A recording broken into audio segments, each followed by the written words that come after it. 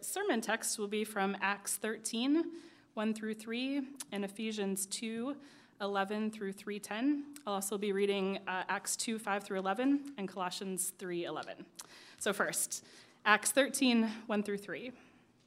Now there were in the church at Antioch prophets and teachers, Barnabas, Simeon, who was called Niger, Lucius of Cyrene, Manaen, a lifelong friend of Herod the Tetrarch, and Saul. While they were worshiping the Lord and fasting, the Holy Spirit said, "Set apart for me Barnabas and Saul for the work to which I have called them." Then, after fasting and praying, they laid their hands on them and sent them off. Acts 2, 5 through 11. Now there, dwelling in Jerusalem, Jews, devout men from every nation under heaven. And at this sound the multitude came together, and they were bewildered, because one was hearing them speak in his own language. And they were amazed and astonished, saying, "Are not all these who are speaking Galileans? And how is it that we hear, each of us in his own native tongue?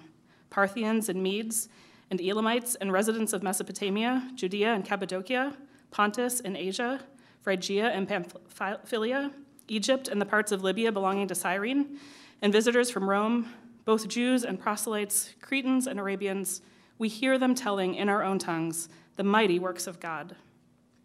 In Colossians 3:11, "Here there is not Greek and Jew, circumcised and uncircumcised, barbarian, Scythian, slave, free, but Christ is all and in all."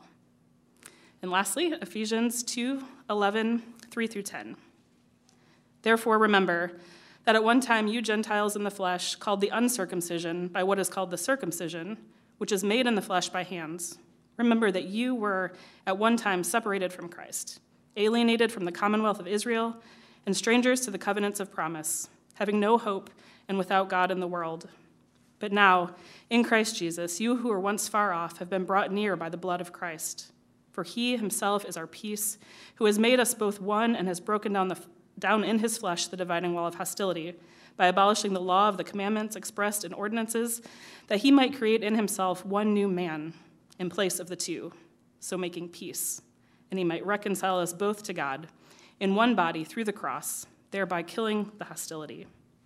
And he came and preached peace to you who are far off, and peace to those who are near. For through him we both have access in one spirit to the Father. So then you who are no longer strangers and aliens, but you are fellow citizens with the saints and members of the household of God, built on the foundation of the apostles and prophets, Christ Jesus himself being the cornerstone, in whom the whole structure, being joined together, grows into a holy temple in the Lord. In him you are also being built together into a dwelling place for God by the Spirit. For this reason I, Paul, a prisoner of Christ Jesus on behalf of you Gentiles, assuming that you have heard of the stewardship of God's grace that was given to me for you, how the mystery was made known to me by revelation, as I have written briefly. When you read this, you can receive my insight into the mystery of Christ, which was not made known to the sons of men in other generations, as it has been revealed to his holy apostles and prophets by the spirits. This mystery is that the Gentiles are fellow heirs, members of the same body, and partakers of the promise in Christ Jesus through the gospel. Of this gospel I was made a minister according to the gift of God's grace, which was given me by the working of his power. To me, though I am the very least of all the saints, this grace was given, to preach to the Gentiles the unsearchable riches of Christ, and to bring to light for everyone what is the plan of the mystery hidden for ages in God, who created all things, so that through the church the manifold wisdom of God might now be made known to the rulers and authorities in the heavenly places. This is the word of God. Thanks be to God. You may be seated.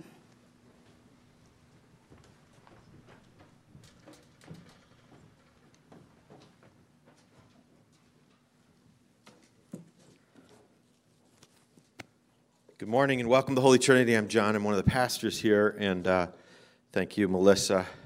There's really just two passages for the sermon text today, but I thought it'd be really fun to have Melissa have to pronounce all the names in all those other texts, so we gave her just a couple other texts to be able to read. Today we're going to be talking about why would a local church have a commitment to multi-ethnic community and unity. That's what we're going to be talking about.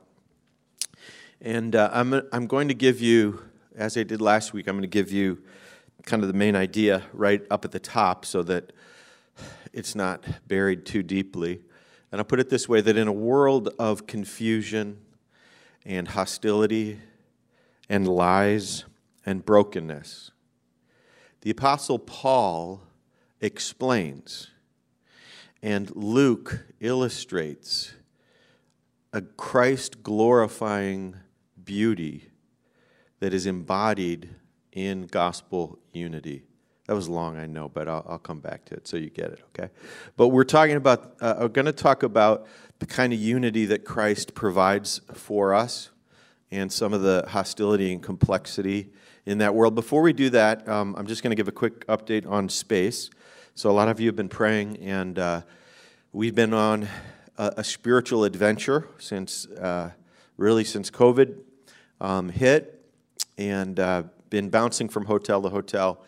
The last week has been a spiritual adventure also, with a lot of roller coasters up and down. And one of our friends from Kenya texted me this morning and said, "How's it going with the building?" And I kind of texted him back and explained some of the complexity of it and how, like, there's 3 trains that are running, and if those 3 trains were sequenced, we wouldn't get into a new space until August 1st. But we're trying to keep all 3 trains running at the same time. And he texts me back and he says, "Your suitcase was packed for complexity." And he said, complexity is your portion at the moment, but God is sufficient and he will be with you. So that was sweet. But look, quick update here. So we signed a provisional agreement with a landlord for a property at 218 South Wabash, which is approximately this room, except 1,000 square feet smaller. This is 7,000. About the same height of ceilings, except instead of being underground, above the ground with nice light coming in. And if this is 7,000, there's another about 5,000 square feet as well for children's ministry and things like that. For the amount that we pay for this on Sundays, plus our offices, we can rent that for 24/7, so be able to be in there for the first time in 23 years. Not have to set up chairs every Sunday. So that's huge. On Monday, though, in order to do that, we have to have a zoning exemption, which the city has to approve because it's an office building. So they have to say, "Hey, yes, you can meet here." Well, on Monday, our lawyer who's managing that process sent us an email, and the subject of which was, "We are not going to make the February deadline." We have a February 18th. We had been told by the city that we had a February 18th spot, which when our lawyer heard that, he said, he didn't say it's a miracle. He said, "That's very, very, very unusual. Someone did you a huge favor. That never happens in Chicago." It should take about 3 or 4 months, and this would have been about 5 weeks. So on Monday, our lawyer says we're not going to make the deadline, and all of my staff are like, "What are you talking about?" "Yes, we're going to make the deadline. Let's email people to pray." We've turned in all of our stuff. By Tuesday, they said, "Okay, you're going to hit the deadline.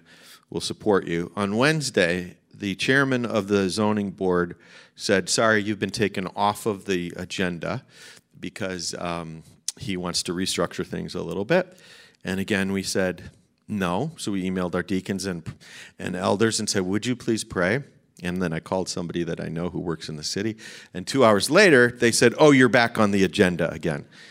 So 19 days from now, we'll know if we can meet in this new space. And in addition to that, this is a second train, the landlord started working on the property, and our elders told him, "We will invest $22,000 into this property, and that's it, because it's going to cost about $100,000, but we said we're not going to invest that if we can't rent it. Doesn't make any sense. But we will gamble because we have to be out of here on April 1st. So he comes back 2 days later and said, "Sorry, you spent your $22,000, or we've already done that. So we need to up the price, another $12,000 or $13,000. I said, "Well, let me talk to our leaders, and talked to a couple people and came back and said, "Sorry, we're staying at 22. If you want to keep doing the renovation, which he had already started, please do so at your own expense. We'll pay you back if we rent it from you." Anyway, he said, "Okay," and he's continuing to work. So mostly want to say that we're on this spiritual adventure, depending on the Lord, looking for open doors, hoping that he has an open door for us. It's 218 South Wabash. Please keep this in prayer if you would. In 1969, I was 3 years old and moved to Chicago for the first time.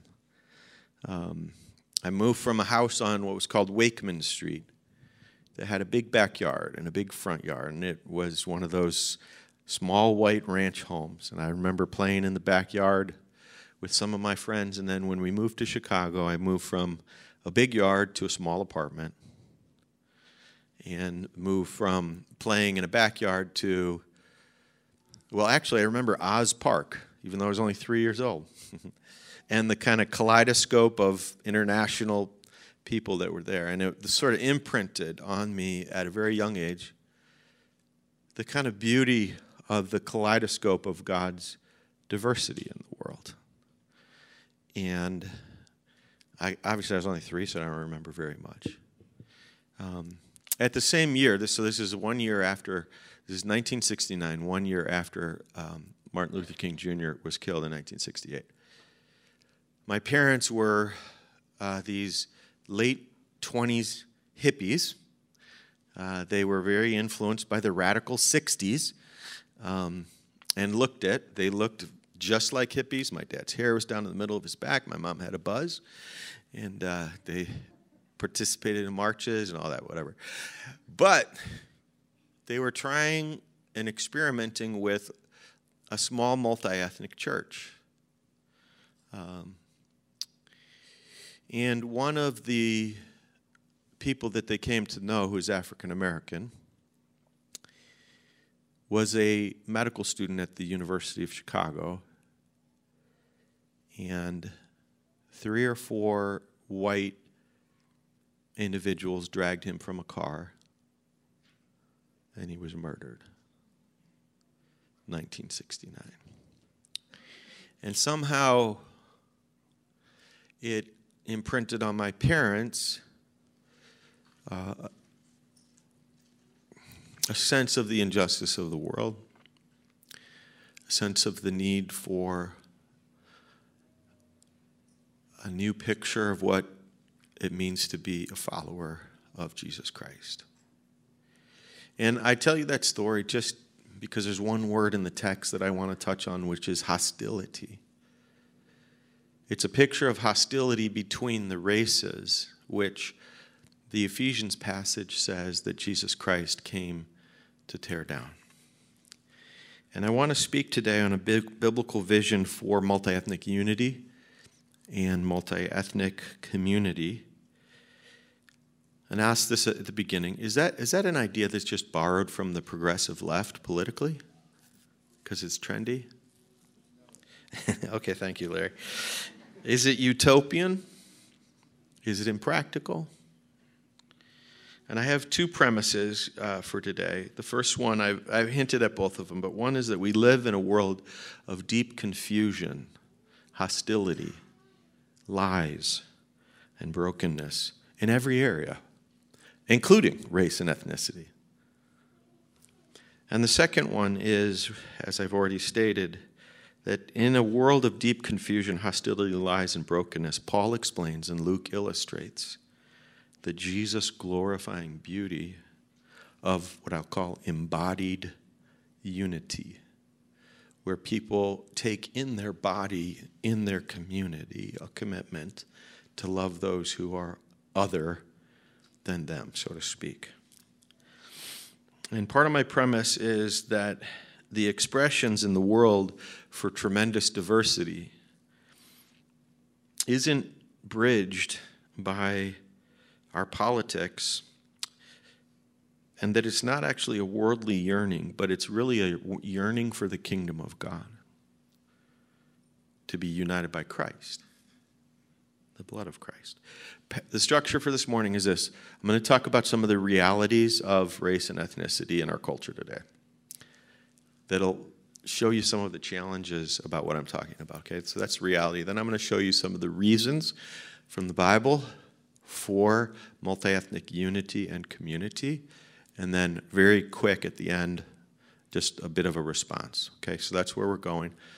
Pray with me if you would. Father in heaven, thank you for your word, and pray that you'd guide us out of our confusion, that you'd heal us from our hostility, that you'd liberate us from our lies, that you'd give us a taste of your beauty that brings wholeness out of our brokenness. In the name of Jesus Christ, amen. All right, so first of all, some of the realities or challenges. Under this premise that we live in a world of deep confusion, lies, hostility, and brokenness in this area, the first main point that I want to say here is that this is one of the most controversial, inflammatory, and divisive topics today. And as I make each point, I'm going to give you a quick therefore, and my therefore here is, therefore, please give me your patience, because this is a very explosive topic. Some of you may already be offended that I'm talking about race or ethnicity at church because you believe it's a political topic. But part of what I would argue is that this is such a divisive topic because Christians themselves are so shallowly trained on the theology of what I'm about to talk about and so saturated with a political understanding of it. So I'm going to try to show you some of the biblical reasons for what I'm talking about.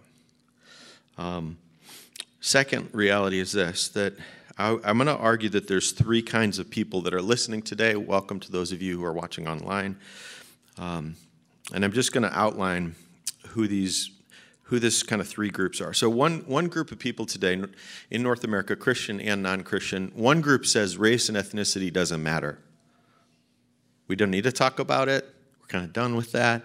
And the Christian version of it is race and ethnicity doesn't matter because Jesus is Lord and he's transcended all that. That's one version, okay? A second, I'll call that perspective A. Perspective B says race and ethnicity is everything. Race and ethnicity is determinative of all of your behaviors.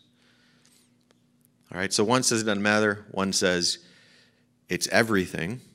And I could give you examples for this, but I won't at the moment because I'm going to keep moving. So perspective C, which is the perspective that I hold, is that race and ethnicity actually really does matter, and Jesus is Lord.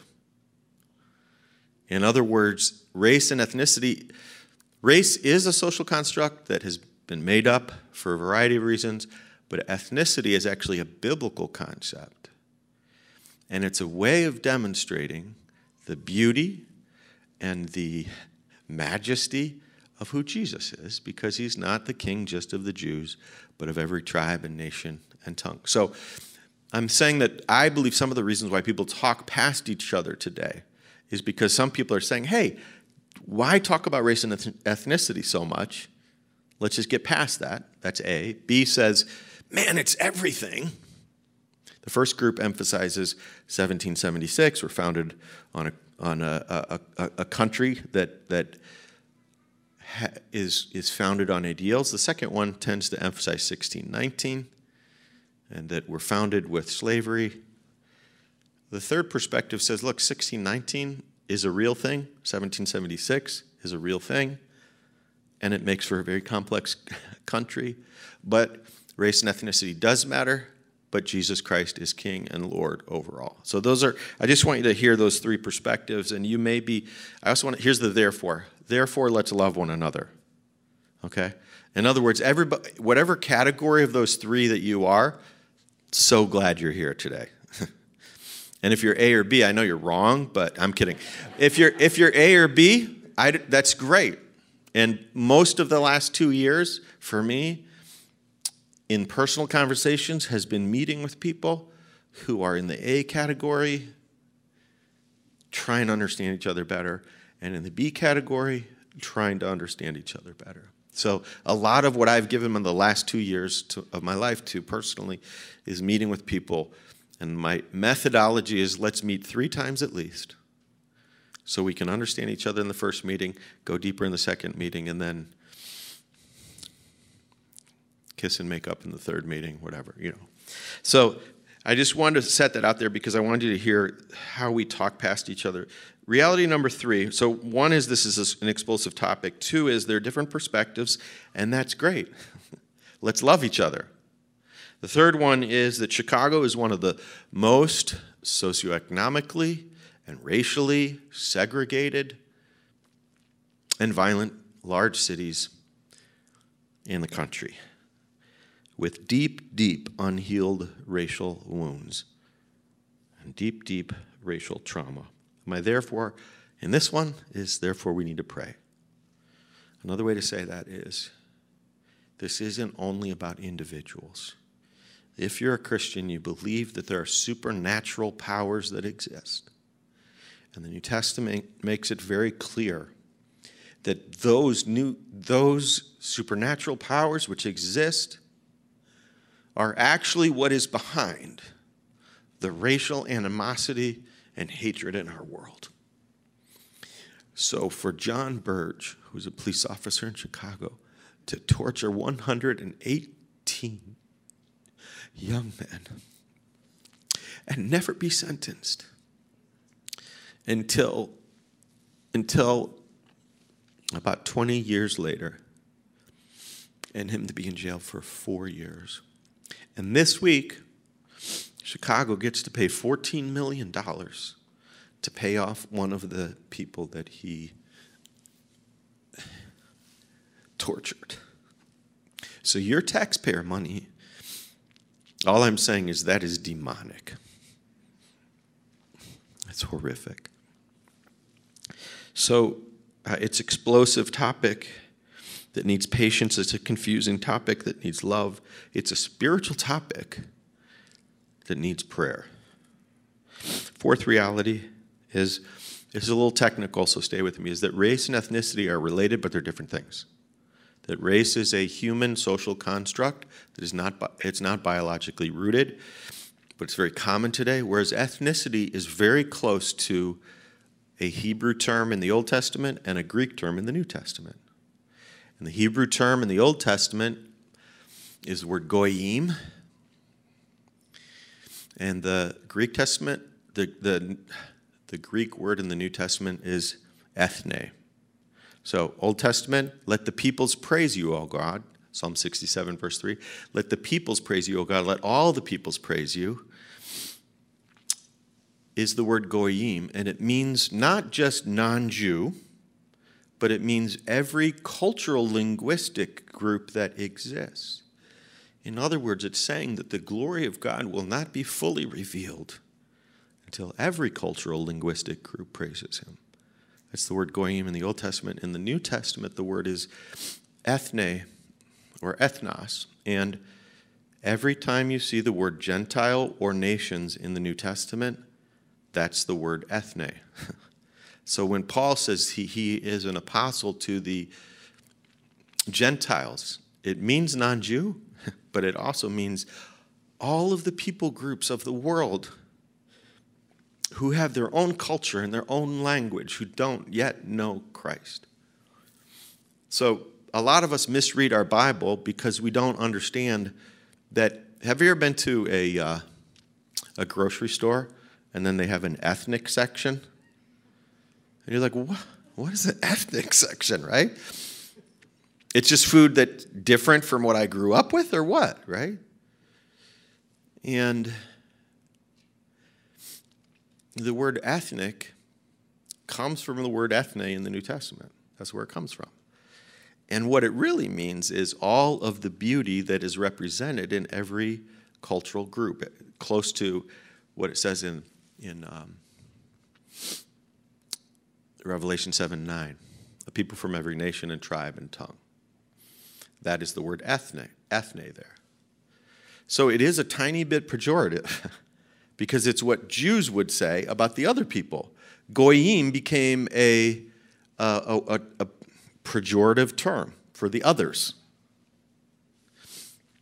Kind of like the barbarians were the people who talk like ba ba ba ba ba. From a Roman perspective, they're like the unsanitized of the world, so to speak. And there's a kind of othering that happens when we go to a grocery store and you say, this is the ethnic food. Okay. From the Apostle Paul's perspective, the ethnicity is the people of God across all of the world that have tremendous beauty. And something to teach us all. So anyway, I just wanted to clarify that race and ethnicity are sometimes used synonymously, but ethnicity is a highly biblical term and race is not, okay? So explosive topic, we need patience. Confusing topic, we need love. Spiritual topic, we need prayer. Precise topic, so I'm asking you for deep understanding, okay? Go back and reread your Bible and see, oh, wow, that's really the word for ethnic there instead of Gentile, or the word for ethnic instead of nation. Last one is this, last reality is the work of multi-ethnic community is extraordinarily challenging today because of biblical shallowness, because of confusion, lies, hostility, and cultural noise and racial wounds. Let me put it this way. In 2016, before 2016, the possibility of a multi-ethnic church was something warmly regarded by our culture. After 2016, for various political reasons, a multi-ethnic church became at least 3 times harder to implement. And New York Times wrote an article about how black and brown brothers and sisters were leaving multi-ethnic churches quietly. After George Floyd died, as Jamar Tisby put it, it's time to leave loud instead of leaving quietly. And some of my brothers and sisters, one of my African-American brothers said, it's not just that it's gotten harder. Many leaders today, many African-American or Latino leaders would say, get out of that space. It's not healthy. Which is also to say, it's about 300 times harder after George Floyd's death than it was before 2016. Just want to make it a challenge for you, okay? And if it's helpful to have a few questions after this, we can. But I'm going to keep going. This topic needs patience. This topic needs love. It needs prayer. It needs deep understanding. But it also needs commitment, which is that last therefore. It's not like you slip into a multi-ethnic existence. You can, if you start a church with a multi-ethnic core, it will become multi-ethnic. If you started with 37 white people and then say, 2005, let's throw a hand grenade into this community and blow it up, then it's much harder. So it takes commitment. And some of you might leave Holy Trinity downtown because you're not up for this commitment. And that's great. Well, it's not great, but could we still be friends? All right. Those are my realities. And I'll put it this way on the last one. Therefore, I ask you for sacrifice. Meaning, it takes a commitment to get out of your comfort zone. Those are the challenges and the realities. Now I want to give you some reasons for building multi-ethnic community. They hopefully won't be as much of a downer as the last 5 reasons were. These are mostly from Ephesians 2 and mostly from Acts 13. So what I'm going to argue under this second header is, under reasons, is that the Bible describes and Paul explains and Luke illustrates a Christ-glorifying, a Christ-exalting beauty to embodied unity. That's what I want to argue, and I'm going to give you a few reasons why we should work towards multi-ethnic unity and community. And the first one is this: to get ready for heaven. Because you're going to be with a whole bunch of people who don't speak your language and who are different from you. So start practicing now. Right? Revelation 7, and after this I looked, and behold, a great multitude that no one could number from every nation, ethnos. In other words, every ethnicity is there. From all tribes and peoples and languages, standing before the throne, before the Lamb, with palm branches in their hands and crying out with a loud voice, salvation belongs to our God who sits on the throne and to the Lamb. What language are they going to say that in? Probably English, right? Maybe not. Well, probably not. If it's he just said all tribes and You'll spend the rest of eternity meeting somebody from an Ibu tribe and saying, tell me about how Jesus came to your tribe. You'll meet somebody from Paulo Gallo's tribe, the Luo. Tell me how the gospel came to your little fishing town in northern Kenya. That's what heaven is going to be like. Lots of stories, lots of food, lots of singing, lots of ethnic food, right? So get ready for heaven. Like, might as well start practicing. Why should you work at multi-ethnic community and unity? To get ready for heaven. Secondly, because Jesus died for a multi-ethnic church, or Jesus died for a multi-ethnic community. That's a little strong way of saying it, but this is from this. You can turn to Ephesians now if you want to follow along. In the book of Ephesians, Paul argues that Jesus is the clue to all the mysteries of the world. And he speaks of a kind of unity that's going to come. In Ephesians 2, 1-10, he says, you rebels have been made one with the Almighty God of the universe. God, because of the great love with which he loved you, sent his son. But Ephesians 2:11 to 3:10 says, not only has God unified himself to humanity, he has united humanity and all of its ethnicities into one, what he calls new body, which you might call a new society. And his argument is this, that the blood of Jesus brings down the wall of hostility. His argument is that only something as strong as the cross or as weak as the cross, only something like the Son of God crucified, God being, the pain, the hostility was so deep that God had to die to unify us. Here's what it says in verse 13. But now in Christ Jesus, you who are far off, that's the goyim, that's the nations, that's the ethne, have been brought near by the blood of Christ. For he himself is our peace. Where is peace going to come in this world? This is saying, through Christ, who has made us both one, that is Jew and goyim, and broken down the wall of flesh, in his flesh, the dividing wall of hostility. And it goes on, it says, so that he might create in himself one new man in place of the two, so making peace. What he's arguing in that passage is that God had a plan to take all these different national groups, all these sociolinguistic groups, and make them into one new society, one new community. But the only way to do that, from his perspective, was through the blood of Jesus. Now, sometimes what happens in our culture today is they say, hey, man, why don't you just preach the gospel? You're getting into all these social issues all the time, you know? Talking about race, talking about ethnicity. Yeah, but here the gospel says it breaks down the wall of hostility. That's part of the gospel. That's an implication of the gospel. Paul believes that there's earthly beauty to display the finished work of Christ in our relationships. So here's my therefore for this point. So live to embody the peace of Jesus that has broken down the walls of hostility with people who are different from you. Live to embody that.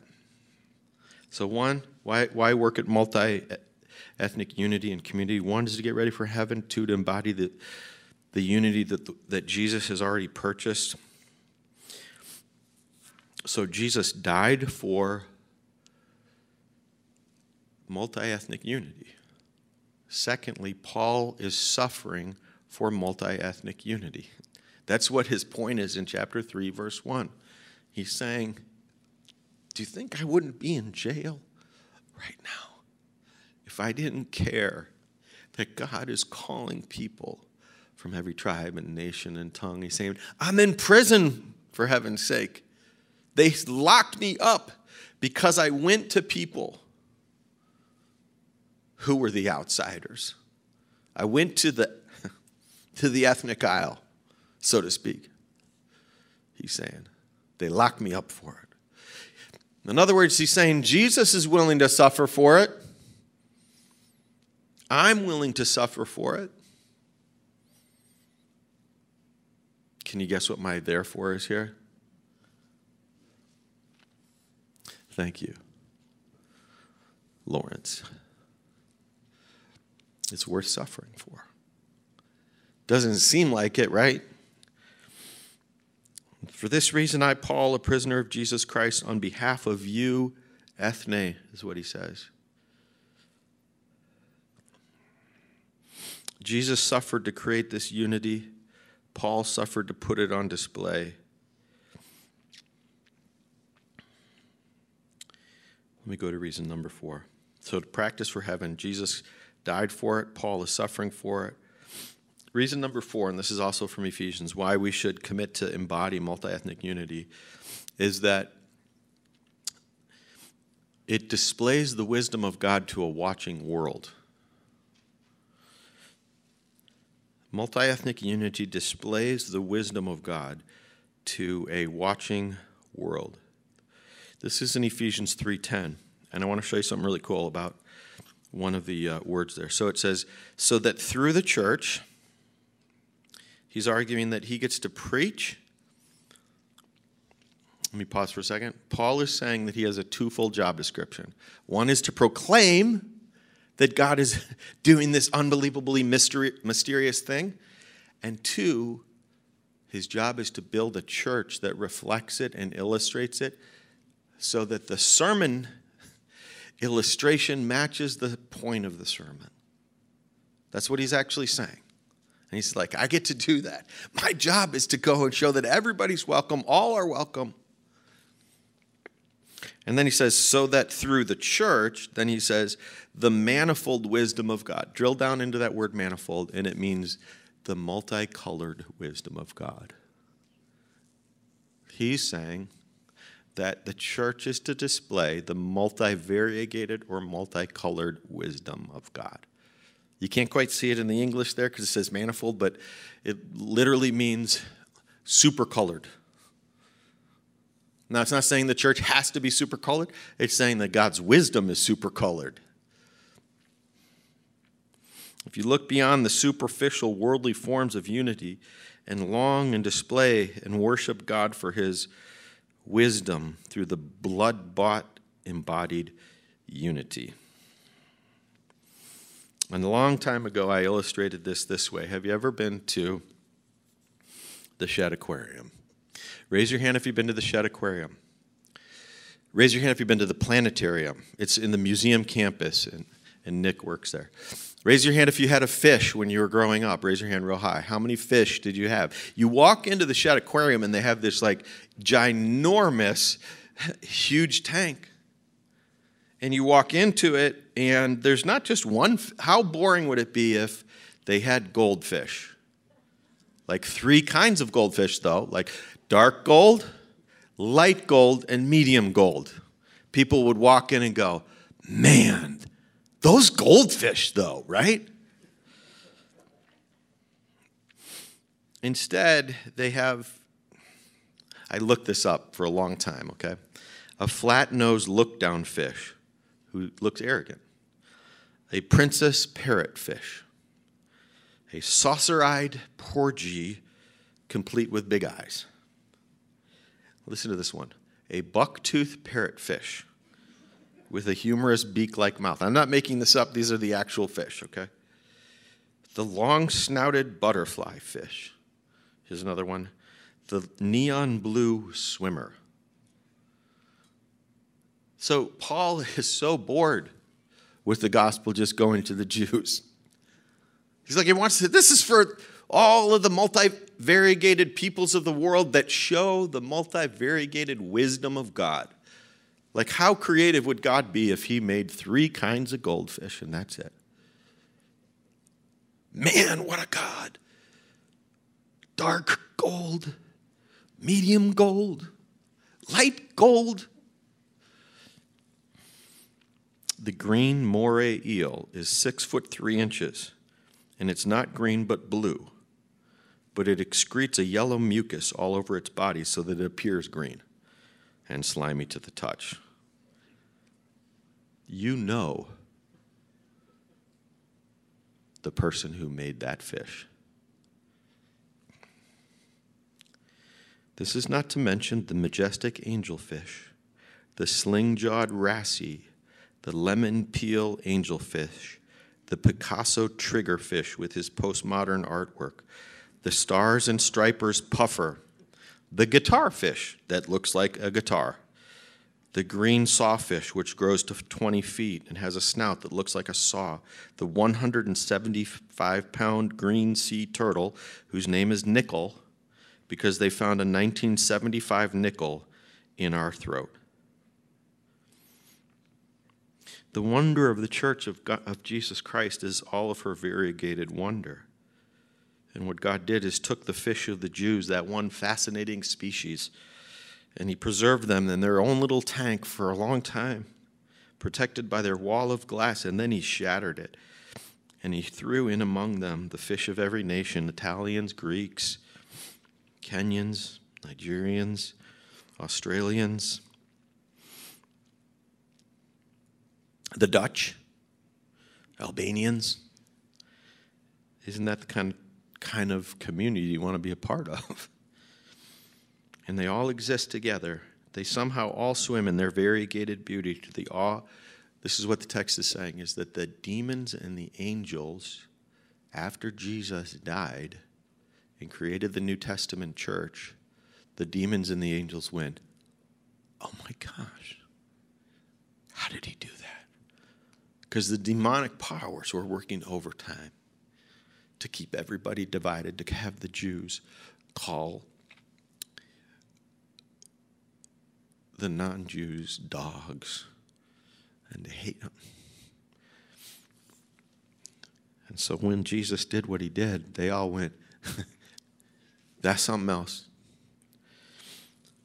And if the spiritual authorities will see that, the argument of Ephesians is that the earthly authorities will see it as well. Because the way that our world works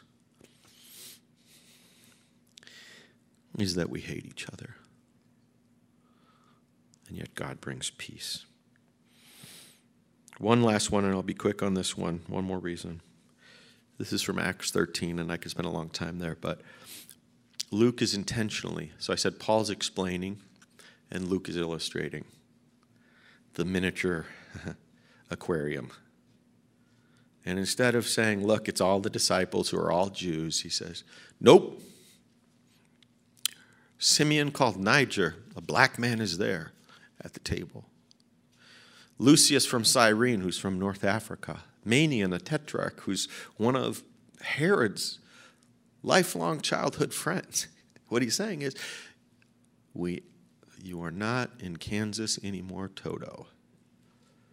You're a long way from Jerusalem. You've never seen The Wizard of Oz? Okay, then you should watch it.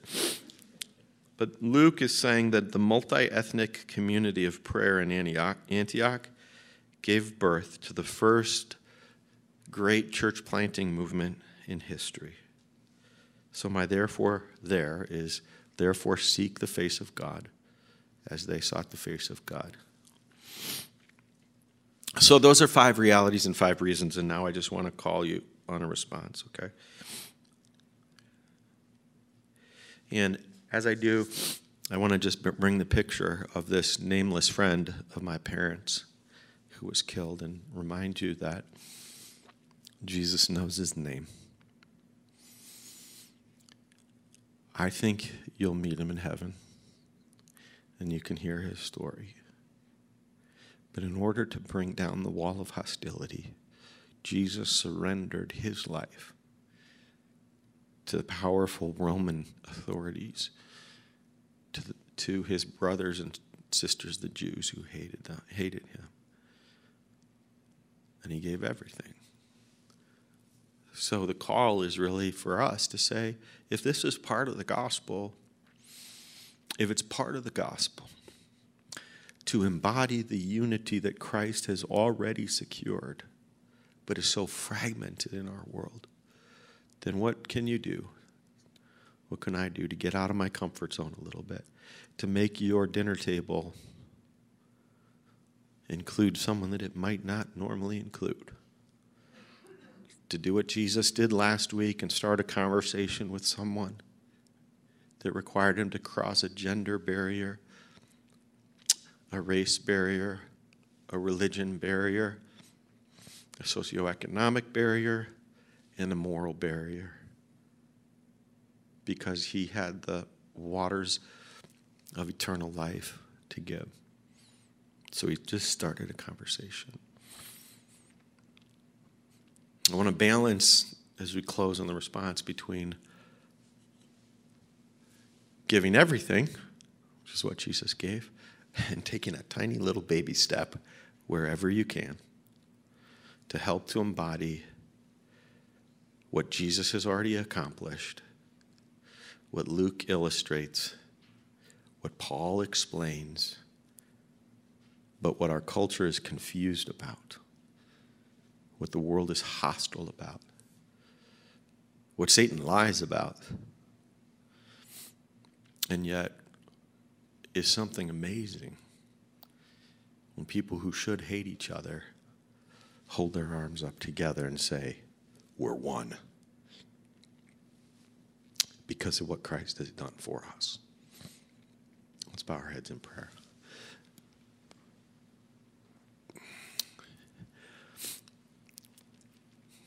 Thank you for your creativity and your diversity and all that you've created, Lord.